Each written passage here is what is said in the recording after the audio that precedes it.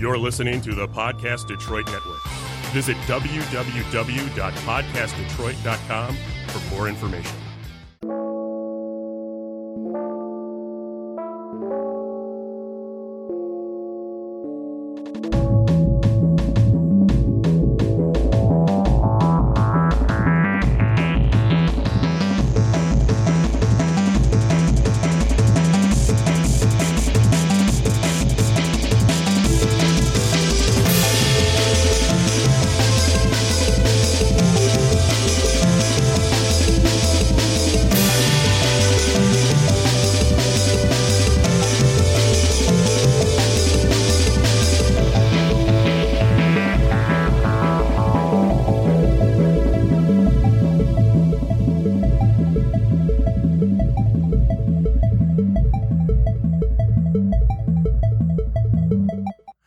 Welcome, everybody, to the 3DMs podcast. We are on episode 40.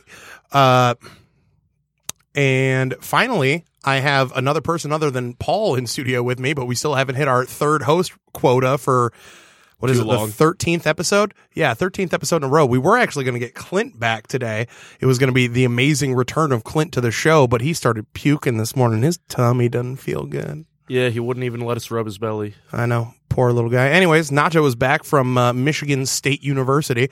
Nacho, fill us in on your time away from the show, just so our small but dedicated fan base can know how you've been. Pretty much. Mostly all I do is classes, try to take a nap, go work as a bouncer, try to get all my homework done, try to take a nap, go to class. Okay. No, just living the dream. Yeah, living the dream. You run any more games for the frat boys? Unfortunately, no. You need to get back on that. Yeah, no, they all graduated and left, the ones that I was playing with. Well, you need to get a new crop. You've got until May. You've got a nice young batch of talent that you need to introduce to the wonderful world of Dungeons and Dragons. And I want to see if they get into worse shenanigans than trying to become drug kingpins like your last party did. Yeah, no, I've tried, but unfortunately, they're all a bunch of nerds. They're too busy focusing on girls, parties, and sports. That does it. Okay. So going forward, so last week's show, we talked about Warlock patrons and how, as a DM, you need to facilitate. There's a lot of stuff you need to facilitate for a Warlock. This week, we're going to stay in that vein, talking about clerics, your god pantheon, how your pantheon and your universe is going to work and function if you're going to make your own, and how holidays and festivals can work. So let's launch right into this bad Jackson. Let's do it. When you sit down and you say to yourself, I'm just going to make my own setting because it takes too much reading and too much research to know everything that you need to know about these other settings. Or maybe you just, feel that creative spirit and you want to launch in your setting, you immediately realize that there's about 10,000 things that you need to become responsible for and create. And one of those things at the very top of the list is a pantheon of gods. So if you want to save time, and it's completely understandable if you do, because sitting down and creating your own pantheon is a bit of a involved project. You got to come up with a lot of lore on your own. In the back of the player's handbook, they have the Forgotten Realms, they've got Greyhawk, they've got Dragonlance, Eberron, and various non-human deities all assorted. They tell you their symbols, their domains, and using the power of Google, you can easily learn everything you need to know about religious observances, backstories, especially for the Forgotten Realms stuff. A lot of that is in the Sword Coast Adventurer's Guide, the most underappreciated book in existence. Here, I've got the Skag. Let's see what other stuff they have in there, if I can find They've got a nice, lovely, detailed thing. It's going to be on the other direction. Oh, it's at the beginning. Yeah, it's at the beginning. They've got couple of paragraphs on every single god, and that is over 20. I'm not going to sit here and count them out on air. That just sounds time consuming. But you want to sit down, you want to make your own, your own gods. All right. Well, let's launch right into that. So, classic mythology is going to be your strongest influence. Look at your influence from Greeks. Look at your influence from the Norse, from the various other pantheons that you might want to look at. You know, we got Irish mythology, we got Egyptian mythology, Japanese mythology, Hindu mythology. There's You got Wicca. There's 4,000 different religions on the planet. If you can't find, Then you have your Mesopotamian gods. do we want to go all the way back to Babylon?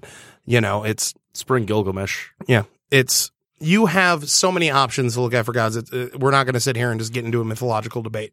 But what we are going to look at is what a typical pantheon consists of.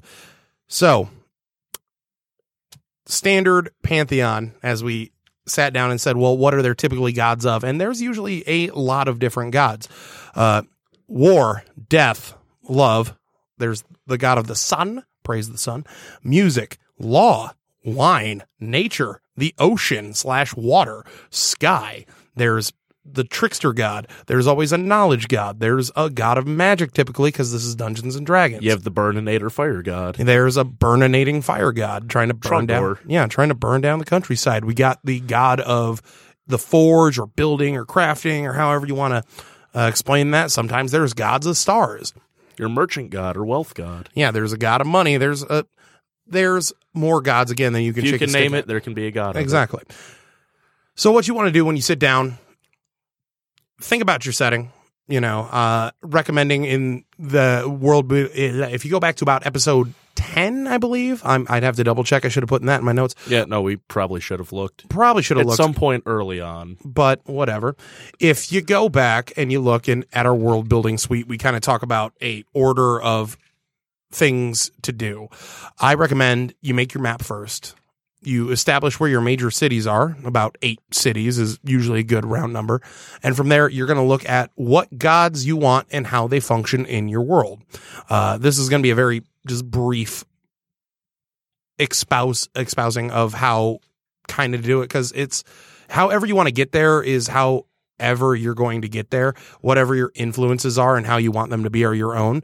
But just here's more helpful reminders of things to keep in mind. And then also bear in mind there are multiple ways to reach this point. Like Jake here, him and Paul, they're both very meticulous with their planning. Me, I go more off the cuff. So generally when I'm building a pantheon, it's, you know what, this is going to be important right now, so here, let's quickly flesh this out, and then I'll worry about the other ones as they come. So, which don't do it my way.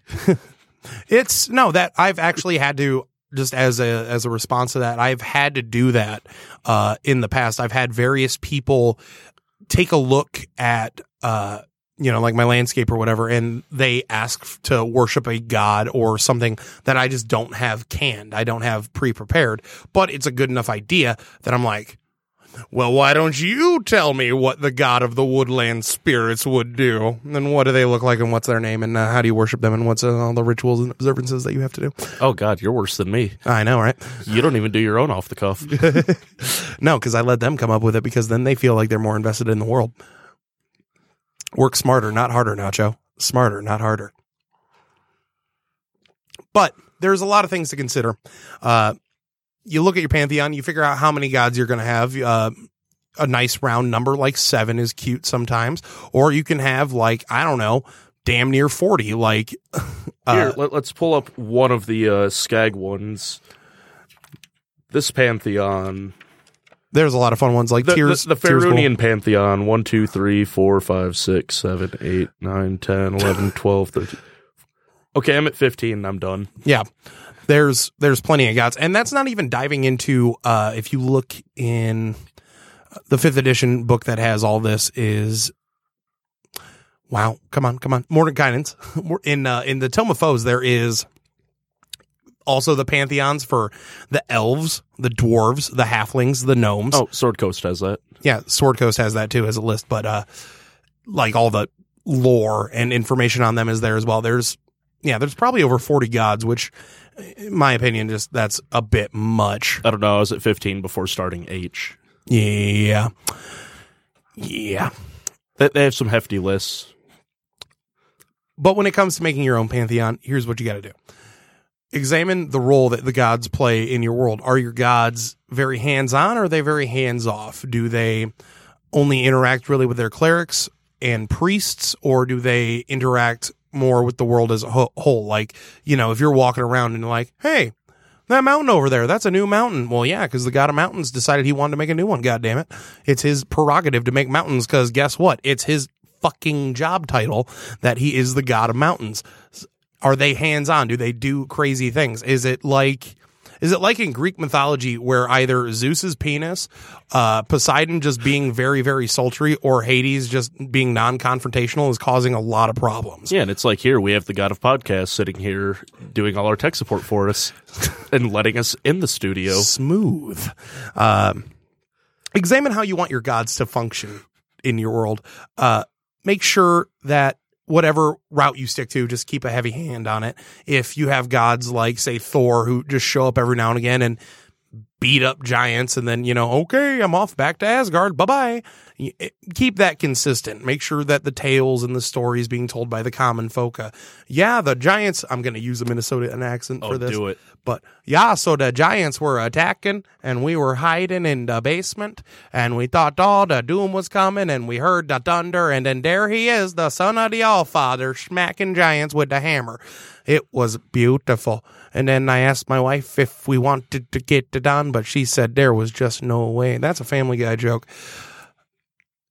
Keep it consistent with your players and your world setting if the gods involve themselves or they don't. And if they suddenly, if there's a shift, if the gods are involving themselves very, very suddenly, you know, this is something that hasn't happened for, you know, millennia, 500 years, or, you know, whatever timestamp you want to put on it.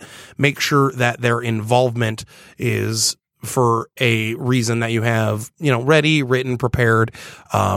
Whenever the Tarrasque wakes from its slumber, that's a pretty good time for the gods to come to Earth. Yeah. Thor showing up when the Tarrasque wakes up from its nap is a pretty good time for, you know, the son of Odin to show up and start slapping things.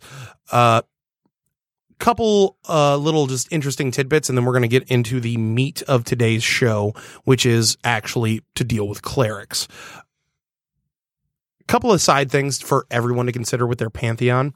For one, there is, and this is something I don't see a lot of DMs do, and this is something I actually only kind of realized myself about a year ago, and that is the following.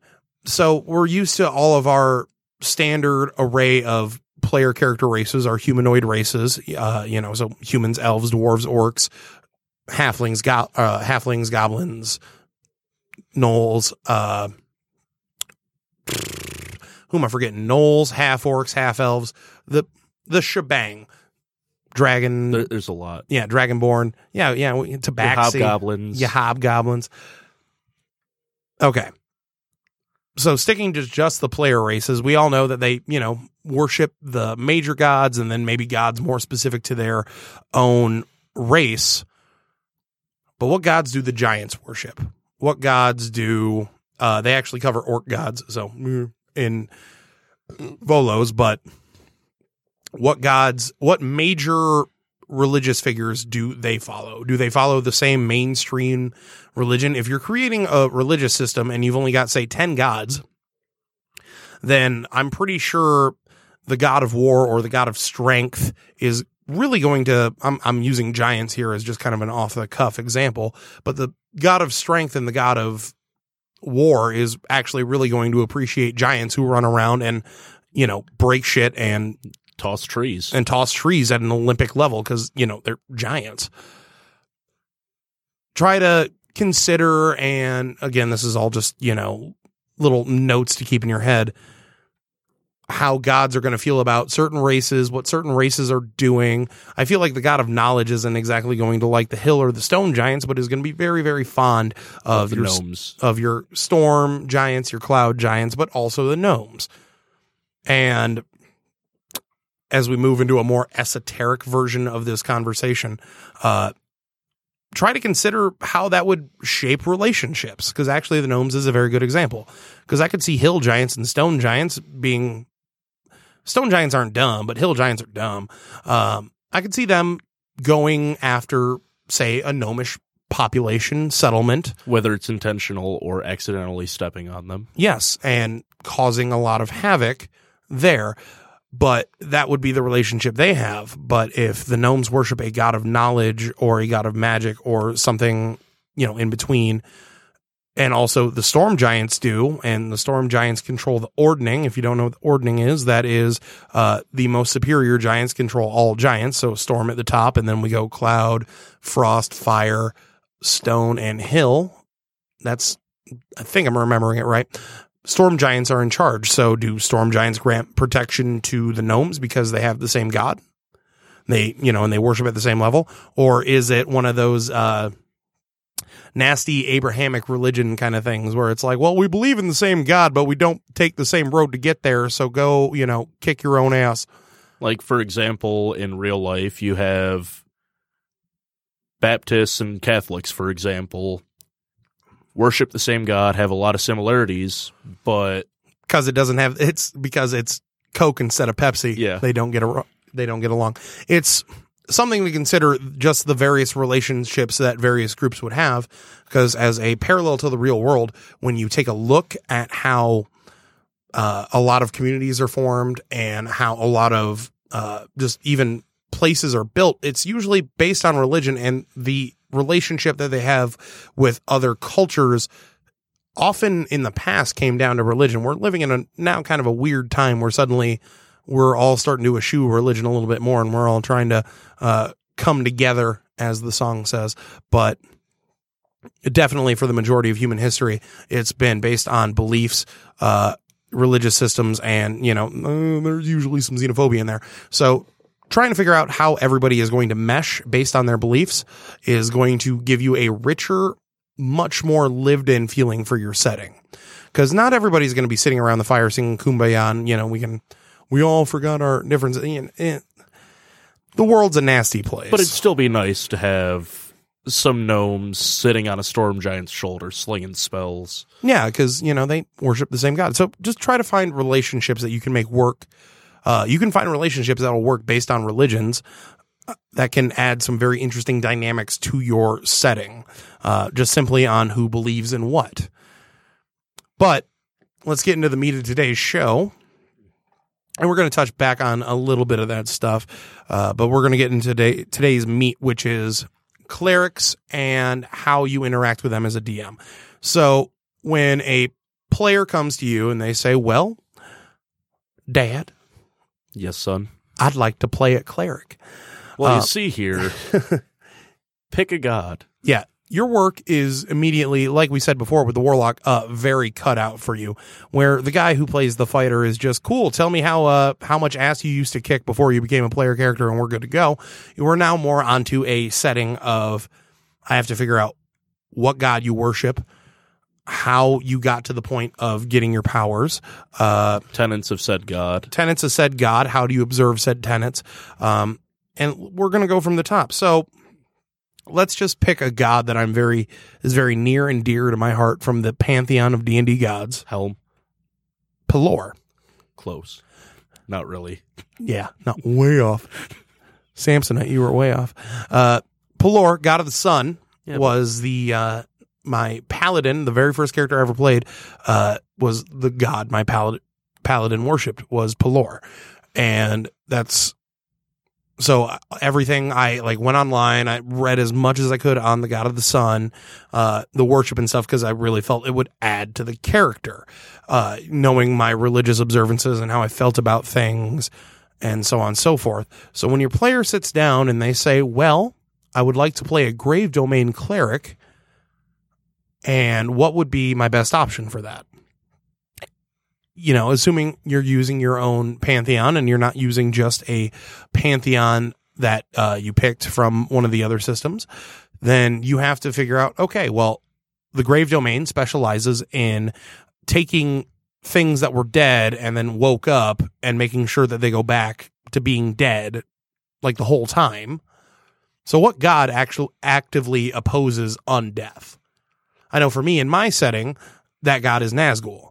Nazgul is the god of the dead, and the god of, he's the reaper. He is the one who does the reaping, and he gets really, really, really fussy when the things that he, came to collect suddenly start getting up and walking around. Okay, so then I have to look at my setting. Cool. Where are these temples? Where do they train these special, Walking Dead? Where do they train the army of Daryl Dixons to go out into the world and make sure that the dead stay dead? I now have all that work to do for this player. So likewise, when a player selects a cleric and you don't necessarily have something ready, you can sometimes do, like I said before, and work backwards.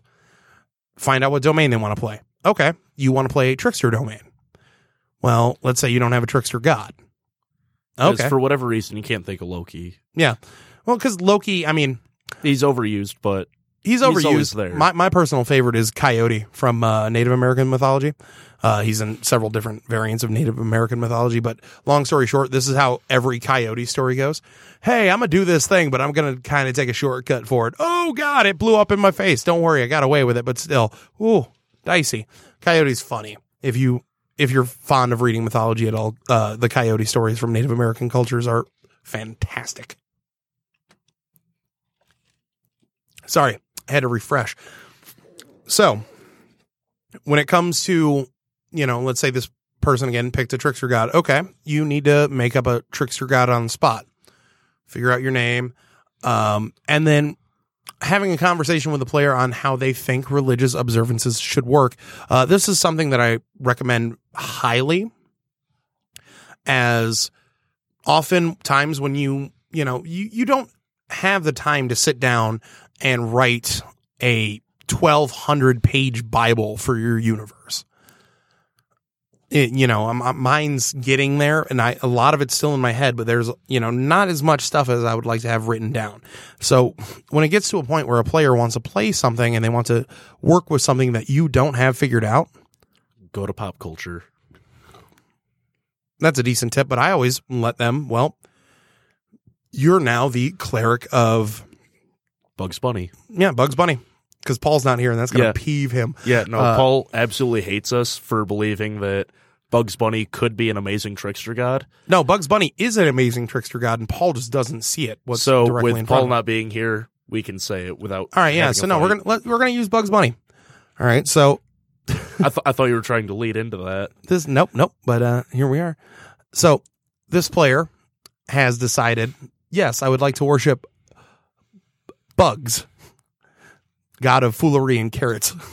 Master of disguise. Bamboozler extraordinaire. Gender fluid. Yes, gender fluid. Okay. Well, what does the worship of Bugs the Bunny look like? Tormenting hunters. Okay, no, that's actually, and then that is how we get to the creative process. You play tricks in a way that disrupt people that want to disrupt nature. So your trickster god could also be have a domain within nature. Yeah, it could be worshipped by druids, or it would be venerated by druids. So yeah, you start out with religious observances. How do they pay tribute to Bugs? These are questions you want to ask your player.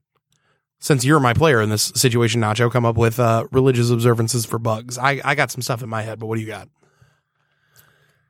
Well, it all starts with tormenting hunters to keep them away from the woods, providing a very large tribute of carrots, and always keeping a doctor nearby. What's up, Doc? Or becoming a doctor. This is how you pay tribute to Bugs Bunny. You become a doctor. I love it.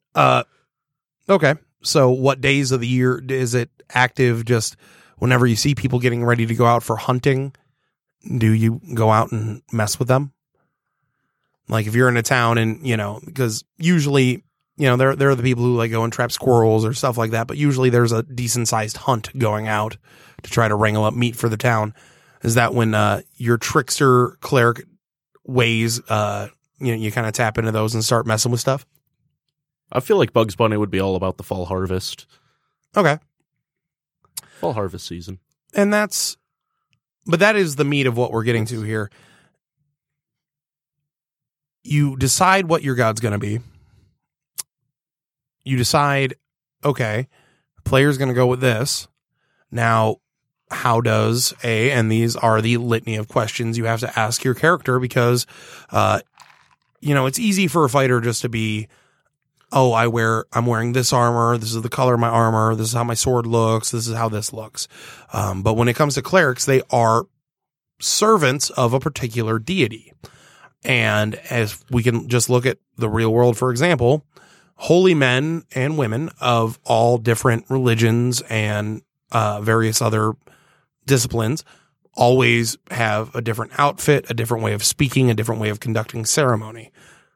And so now that we have Bugs Bunny as a trickster god, I feel like Bugs Bunny would be a more wear what you feel comfortable in, because Bugs Bunny, he's constantly changing outfits. So I feel like he'd appreciate his followers just constantly having a very lively repertoire of clothing to wear. Yes. That's actually, no, that makes perfect sense. So, that's how do they dress? How do they address people? How do they gain followers? Or does the god want to gain followers? This is where, and this happened to me, I think the second time I ever had a cleric, because they wanted to play something I didn't have anything prepared for. And not to make a pun here, but there literally was a rabbit hole of just information I had not even thought of. How do they dress? Do they have a specific diet? Assuming, staying on the Bugs Bunny tip, they probably don't eat meat, and they definitely don't eat wabbits. Especially not wabbits. Maybe duck. I was about to say, maybe duck once a year, just to really stick it to Daffy. Yeah, for the spring equinox, when you're bringing in the new life, you're allowed to have a duck hunt. You're allowed to get one duck. Just one duck. But only black mallards. As long as they have a white ring around their neck. From there, do they have a church, or is it more you break out the shrine of Bugs Bunny, which I assume is a tiny piano with a sombrero and one carrot? I like the tiny piano idea. Yeah, does the tiny piano get broken out, or is there a church to Mr. Bugs where they speak about the mythical Albuquerque and how that you can never arrive? Dave, you look like you have some input. Let's say a conductor stick should be involved. Possibly a headdress with fake long hair. Yeah. Possibly a kill the wabbit chant. Something involving a spear and magic helmet. Yeah. There we go. There's umpteen ways to honor Bugs Bunny. And these are things you have to decide for your player. Now, to take it to a much more serious realm, for example, let's come up with another god. Let's say your player wants to play the fire domain. And again, this is a good time to, if you have a very new setting, letting your players just kind of come up with things that you haven't really worked on is a good way to make the setting feel more lived in. So let's go with the one we were discussing in the car, which is a god of justice / law, who has, instead of what domain that's normally associated with that, which is war or sometimes life, let's go with light as the domain for justice. Light is, of course, the I burn everything domain. Yeah, you see that sun up there? It's going to get a lot hotter. Yeah, and so how does a religious observance for, I should have come up with a couple of names beforehand. How does this unnamed god of justice, also fire, how do they function? How are they looked at in society? Let's create a hypothetical here. We have this Bugs Bunny worshiping madman on one hand, and then we've got this person following this unnamed fire god who is all about justice. Elmer's food. No, we've gone too far. We've gone too far now, Joe. We can't go too far down this rabbit hole. Oh, Jesus. I'm getting along talking to in the car. Yeah, you're going to get a long talking to in the car. We have these two, and they enter into town. Considering both are going to have very different reputations. So let's talk about Bugs Bunny. We're going to hop back to Bugs Bunny God for 1 second. How is a cleric of Bugs the Bunny going to be treated by the townsfolk? I feel like since he's probably going to be, charting somewhere chaotic good, he's going to be beloved. He's going to do a lot for, the nice folk, the poor folk, is not going to be liked by anybody who is abusing nature, considering that is. Industrial cities will hate him. Yeah. Anybody. But the small hamlets, they'll probably enjoy his company. Yeah. So how are the people going to treat him? Are they going to be warm to him?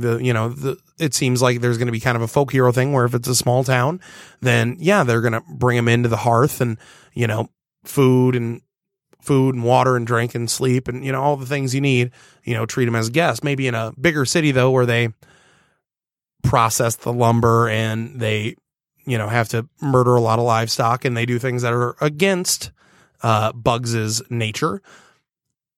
There could be legal repercussions for actually worshiping him in a major city.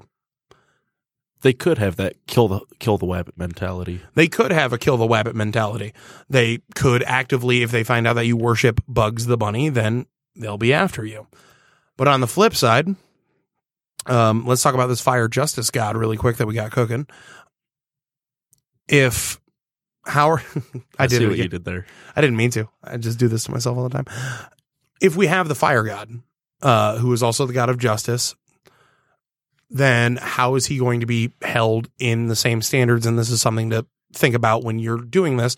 How is he going to be held by the small town, by the large city, by the good people, by the bad people? If you're walking through a part of town that is known for having a high crime rate, for example, is this cleric who's walking around very obviously decked out in the stylings of his god, how is he going to be handled by that area?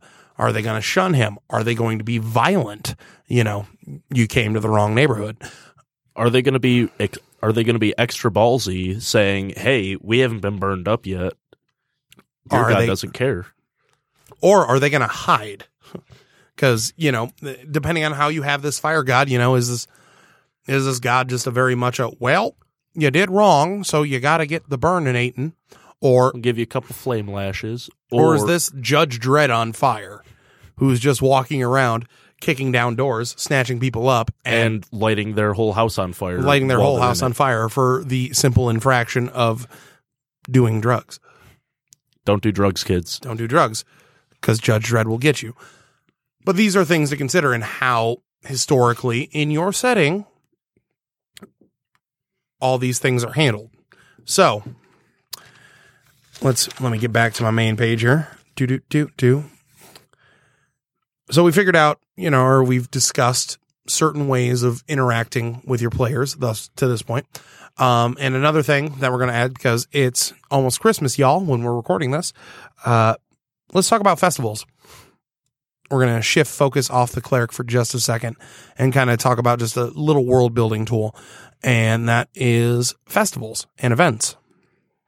So, considering that there is usually in almost every setting, a impressive amount of divine beings, most of them have a holy day, and most of them are going to have some form of observance. To start off, figure out time of year. Making a calendar is actually one of my favorite things to do whenever I create a new setting or I'm working on some setting stuff, is just fiddling with a calendar, figuring out a lunar cycle and solar cycle, and that's always fun. We will post this too after. There is a website called Chaotic Shiny that does create randomly generated holidays. Like second full moon of after the spring equinox, after the vernal equinox, things like that. And that's pretty useful if you don't have any ideas, but figuring out your major observances and holy days are going to add a lot to particular sittings, particular cities and different parts of your setting, depending on where you have certain gods being the big chiefs. If the god follows, let's say, our burninating god of justice, then that city is probably not going to be a lot of fun to be in. If you're a criminal, everyone else, they'll be celebrating around the big ass pyre where all the criminals are getting a mass cremation. You know, well, yeah, at the stake. things to think about too, though. Like, has that city gone too far, and they've turned into almost a Orwellian 1984-esque society where thought crime is the thing, and even thinking about doing something bad has become a thing. And I like to think that the fiery Judge Dredd is standing there on a rooftop watching with a small smirk on his face. you know, is a city that attributes itself to that kind of a god going to be, you know, how is that going to be run? Likewise, we've got our Bugs Bunny example. You know, how is a town that primarily, you know, I like to see a little hobbit. I can visualize kind of like a hobbit glen being very full of people who worship Bugs Bunny. You know, As long as they're not Kender. what's that? Oh, fuck Kender. How's that hobbit hole? But how's that hobbit hole going to look? How's that going to feel and function? And what are their festivals going to look like? So let's talk about a festival for Bugs Bunny thrown by a bunch of hobbits, because that actually sounds like fun. Colorful. They'll have a stick in the middle with a bunch of ribbons, and they're running around Well, so I like to think trying so, to catch you know, fireflies. day one. Oh, Mardi Gras. It's going to look like Mardi Gras. so it's a 7-day religious observance, right? Day one is just all going to be gathering carrots. This is the labor part. It's gathering carrots and digging holes in preparation for the games. Day two is one person is deemed the hunter, and everybody else is wascally wabbits, and for the rest of the day, they have to pull tricks on the hunter. It is usually the bravest of all of the halflings who selects the role of the hunter, because they're going to get their asses basically kicked all day with vicious pranks. Day three, there is a bunch of plays and performances enacting various stories about Bugs the Bunny that involve the hair monster, stories of running away from Elmer Fudd, shenanigans with his mortal enemy, Daffy the Duck. Then day 4, you have the rabbit games, where they try to bring all the rabbits in the immediate area, give them carrots, and watch them like race around and place bets on them. You know, various costume changes, you know, a lot of revelry and fun. This is something that if your players were to show up in this, you know, say they made a little hobbit friend and they were like, the bunnying is coming. The hell's the bunnying? The happening. The happening. This is why I pay you. Yeah, the happening is coming. Your players are going to be, oh, okay, let's do that. And festival shenanigans are always a lot of fun for your party. So don't be afraid to just kind of have a, you know, a session off, so to speak, where instead of everybody running around and progressing the plot and doing serious business, you know, see what kind of shenanigans you can make happen. See what kind of shenanigans you can make happen at a festival. Now, let's move on to the other side of that coin, though. Unnamed Judge Dredd. Judge Dredd, Fire God. On his day of holy observance, what happens? Is there a mass parade of criminals who've been waiting execution? Is this a very grim, long day of executions, or you know, you've had crimes is this like everybody goes to court at the same time? Like, yeah, your court date has been off for 6 months, and here's the holy day. So everybody get up there, go in front of the fiery judge, and see exactly what he's got to say about you. And then you also have the nicer fire god of justice that gives you those little flame lashings, which in comparison is little. I don't know. In comparison, it's little. It's still going to hurt like hell, but no. Perhaps with them, it's, hey, we're having a big fire and people dance around it. But it's sticking to a very consistent form with that festival is the main ideal we're trying to get across here. With the Bugs Bunny one, you know, it's a fun. It's supposed to be a good time for your players. With the other one, you can always, again, impress what a harsh and brutal society this is, where, you know, at first they're like, and this man killed 15 people. All right, yeah, good. Yeah, burn him at the stake. And this guy was littering. Yeah, this guy was littering. Wait, why are you burning half of his body? Meanwhile, the bard is quietly sneaking away. Yeah, the bard is just in the rogue, just like, so we're just gonna get out of here, right? You know, Just slowly back up. Everybody just back away slow. Just act like they haven't seen us yet. Putting them in positions to make them uncomfortable or to influence player action. And then if, for say, this city, village, what have you, is like you feel like they've gone corrupt and taken it way too far, you could turn that into a small little side quest where the party's then trying to figure out what happened, perhaps come into contact with that god while taking them down, pretend it's a cult. Yeah. There is with the addition of a festival, especially attached to a god that you've created for your setting, you can add a lot of living, breathing, feeling emotion to your game and how your players are going to interact with your world, again, as we've been kind of stressing for this whole episode. So I advise, again, just to consider, what the kind of feel you're going for your city. It's a great time to introduce a city. It's kind of like when you want to go on vacation. Like, people like to go to New Orleans, but a lot of people go to New Orleans for Mardi Gras.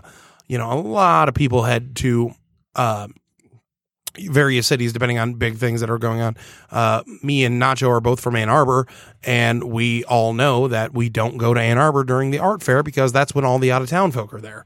And it's just not a fun time to drive around or be in the city. There's no parking. There's no parking. Half the streets are blocked off, and you have to fight through everybody to get to wherever you're going.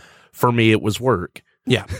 And so if you're playing in your setting, it's always a very convenient, oh, hey, look at that. You showed up on the third day of, Fantasy Mardi Gras or Fantasy Christmas or Fantasy Thanksgiving or whatever. Or the Dreadning. Or the Dreadning. God, that would be a horrible city. Just as an aside, that would be horrible to show up. Hey, yeah, guys, I'm glad we finally met. Why is there a pyre in the center of town? Oh, yeah, it's the Dreadning. Well, what do you mean? Day 3. Like, this is when shit really gets going. But what do you mean by shit really gets going? Oh, yeah, no, they're just, So you see that corral of people over there? Yeah, they're going to be here, and then they're going to be Ash. What'd they do? Well, that guy didn't pay a parking ticket. For how long? 5 months. We have the lowest crime rate in the realm. That guy chopped down a tree without a permit. Almost got Jake to choke on his drink. Almost. Play with the idea of gods, associated festivals, and using it to really set a template for your setting. And remember, we are making extremes here. Yeah, we are. But it's, just try to color within the lines of those two and play with it. Figure out what works for you, for your setting, and what you think is going to make a compelling session for your players. Now, this is more advice to anybody who's already somehow sat through all this and said, well, I've already done all this, Jake. What else you got for me? I was ready for you, Chiefy, you one person. And that is the talking of changing traditions. So over time, holidays evolve and become very different things. Even in my lifetime of 27 years, Christmas has gone from being one thing to being a very different thing. There's a very different feel for the season. It used to be a day, then a week, now a month, or then a month, now late October through January. Yeah, no, people talk about the war on Christmas. I talk about the war of Christmas on everything else because, God damn it, like it's there way too soon. But the point is, I honestly did play a Christmas song right after Halloween, so I'm one of those people. Oh, you are getting a tongue lashing in the car. I haven't even decorated my tree yet. I got 2 days. I got lights on it, and I'm just like, we'll put a bulb on there. Well, I slipped the DJ a $5 bill to give me a shout out and play All I Want for Christmas at 12:05 going 12:05 a.m. going into November 1st. So I was sitting at the door. All I Want for Christmas comes on. I got a good laugh. I hate and you. it brightened my night. Well, I'm glad it made you happy. I'm pretty sure it ruined a lot of nights. The point is, holiday traditions evolve. They change. And be cognizant of how that might have happened in your setting. Another good example of a real life holiday that has really changed in the last decade or two is Thanksgiving.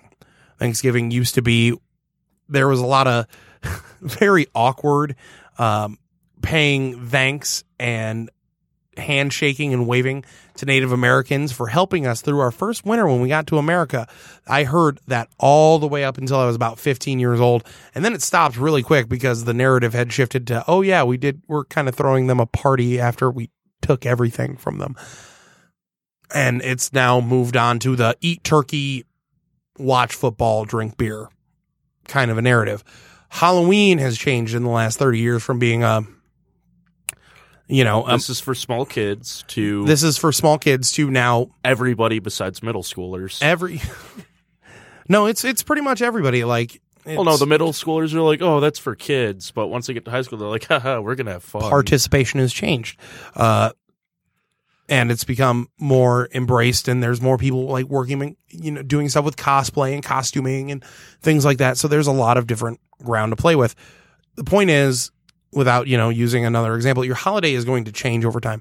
Try to consider how different religious observances got added, fun little stories or trivia being added into the mix is a great way to add to the complexity. Yeah, and then different regions could celebrate differently.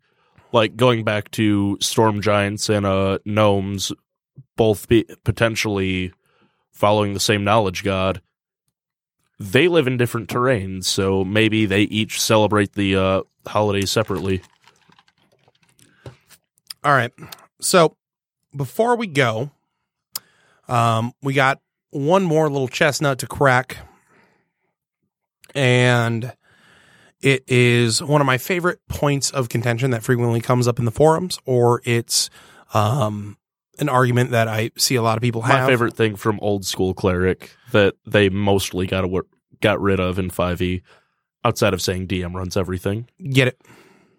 Stripping away the powers of your Cleric for not following their god. So, in 5th edition, we do not have, even, although I'm going to say, because I played a lot of 3.5 too, there wasn't really rules for taking away powers from clerics in 3.5 either. This was more of a 1st, 2nd edition thing, if I'm remembering correctly. I think they still had it in 3rd, but changed it or got rid of it in 3.5. Or it's somewhere in 3.5 where they have 76 books, if I remember right. Yeah. They have a lot. So there's a gray area in 5th edition where they say nothing about losing your powers, but if we look at what a cleric is supposed to be, they are literally supposed to be a living interpretation of the ideals of a certain god, or they're at least supposed to be close enough, but still believe in those tenets. Well, as a, trope usually goes, what happens when, the priest loses faith in God and so on and so forth? The Judge Dredd cleric starts littering and not paying his parking Well, what tickets. happens when the Judge Dredd cleric, realizes like, hey, that person, did it not out of malice, it was to survive. What if there is a crisis of faith? There's not a whole lot of rules, and I'm going to toe the Paul line on this. Don't take powers away from your players without very good reason. It has to be a pretty radical shift, but even then, have conversations to them, both out of game and then in game as perhaps, other members of their faith, avatars of the god, visions. We didn't even get into that communication between gods and everybody, but try to tack it on here at the end. However your god communicates with you, is it visions? Is it something, do you see stuff in the clouds? Is it in your dreams? Or back to earlier, are they actually coming out and walking there among you? Does Thor just land in front of you? Hey, buddy. Oh, hi there, son of the All-Father, maker of thunderstorms and whatnot. How you doing, bud? I need you to go do this. Thanks, pal. Takes off. Figure out how they communicate. Forgot to mention that earlier. My bad. But when it comes to stripping power, do it very, very, very, very much at, like, it needs to happen. Like, here, I'll give some examples. So let's say you're playing a Grave Domain Cleric. Their whole spiel is anti-undead. Well, they lose someone, they want to bring them back to life, and they start messing with necromancy. That would be a good reason to lose your powers. Another good reason I can think of, too, would be maybe, they've been chasing a vampire, and the vampire actually has a very good reason for being a bit of a chotch. And the Grave Domain Cleric actually sees the vampire side of things. Other reasons for that. But then you're pacifist life god, and then the cleric decides, hey, I'm going to start massacring. Yeah, I wouldn't say things that are that extreme, but a little bit shorter on the scale. A little bit shorter, but like that's a general, a general idea. You should lose your powers. Yes, when they do something that is clearly just a violation of ethics, character, and something they would never do, then yes, consider either stripping their powers or maybe having a spell or two fail. That's actually something they did very successfully in. What is the book? The book is Arthas. It's about the Lich King from World of Warcraft. And it talks about as he was doing the Sundering, where, long story short, he killed an entire town because they ate the grain that was going to turn him into a zombie. And he's like, well, can't have no undead walking around. So he's just walking around killing women and children. And then he turned from Paladin to Lich King. Well, that came later, but halfway through, he started losing his powers. He was like, hey, I got no god juice in this hammer right now. What's going on? Consider, losing the powers a little bit, or, a couple of spells maybe not working, giving them some subtle hints, hey, you're going down a road that doesn't work. Stripping their powers if they do something that is very extreme. Yeah, but just as an aside, please, as a DM, never ever look to just take powers away from your player. They have to have been heading down that road for a while. And you should also give them a couple of warning tips before, you finally just pull the trigger on them. Let's see. Then you could also have another god say, hey, you know what? I like that. I'm going to steal you. Make a deal. All right. Final bit for the day. The old chestnut of the atheist cleric. There is a thing online. I believe it's called, we'll drop it in our show notes, on Facebook. Take a look at that if you're ever looking for an atheist way of playing a cleric. It's the best one I found online. I can't remember the name of it off the top of my head right now.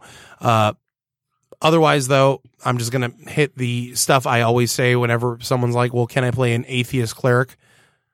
Well, no, because you're in a setting where there are literally 15 gods who do things all the time. I can understand atheists in the real world because, maybe there is, maybe there isn't. We don't really know. There's faith and all that wonderful stuff. But in D&D, they all, they do shit. So that's the bit on atheists. Okay, we got to wrap up for the day. If you enjoyed the show, please head to Facebook.com and like our Facebook page, Facebook.com/3DMs. That's THREEDMS. Give us a like, give us a follow, head to Twitter.com. We are at 3_DMS_pod. Follow us there. I've been getting better about my tweeting. We're going to make an Instagram soon, and once I get a nice little space in my apartment set up for me to do 5-minute, little clip shows, we're going to do an Instagram soon. I think we're going to have Nacho back for probably our next show. We'll see you in a couple of weeks, guys. We got to wrap up. We got people coming in for the next show. Have a happy holiday, and we'll see y'all in 2019. We out. And that's the news. Bye-bye.